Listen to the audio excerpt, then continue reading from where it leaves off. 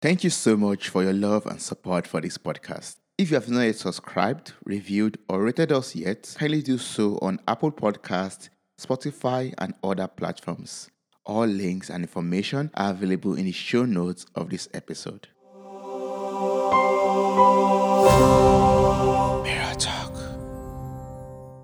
Have you ever found yourself in a situation in which you had to admit to yourself that you are a mess? I would not even dare look at myself in the mirror when brushing my teeth or getting dressed. What happened to me? Why am I feeling this way? How did I get here? Those were some questions that kept on running marathons in my head. The more I tried to analyze my situation, or the more I failed at finding answers to the questions, the more of a mess I felt. Everything was fine. Things were moving well, but there was just a little challenge. There was a little void in me that kept on growing. A silence that was deafening. I am a happy and jovial person, but at this point in my life, when the music goes out and the party is over, I don't even know how to deal with myself. At this point in my life, I was feeling lonely and I was feeling anxious because I was alone in a foreign country, far away from any family members or relative for the very first time in my life. I felt totally out of place.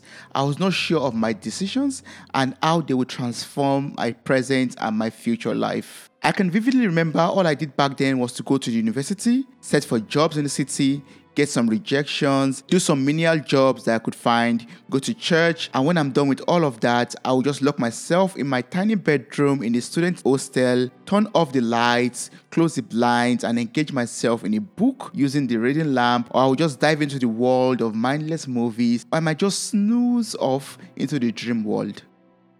I was doing everything within my comfort zone to numb those feelings, but they were not enough, and my condition was not even improving. Nothing changed until I was able to see the positive aspects of my situation and my status at that point. I was where I had always been praying to be for years. I was in the university and I had everything that I ever needed.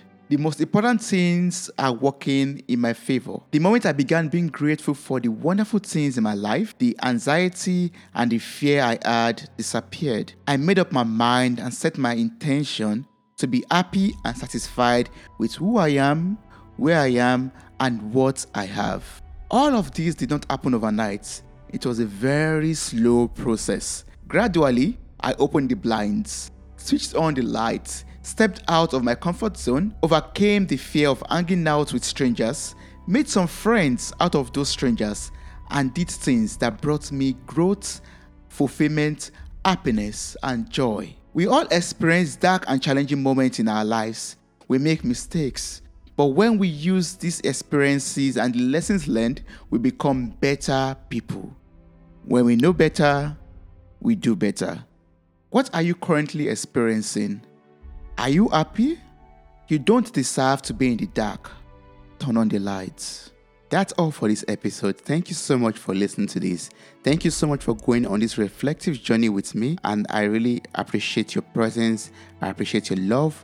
I appreciate your support for this podcast. I'm going to see you on the next episode of this solo journey that we are going on. I hope you enjoyed this. If you like this, you can DM me on Instagram. You can send me a message on our website, which is www.mirrortalkpodcast.com, or you could just slide into my DM on WhatsApp or whatever platform where you could contact me on. Thank you so much. I really appreciate this. Wow, you made it to the very end of this episode. Thank you so much for listening. I'm grateful for your time, your love, and your contributions. Subscribe, like, review, and share this podcast. God bless you. Bye.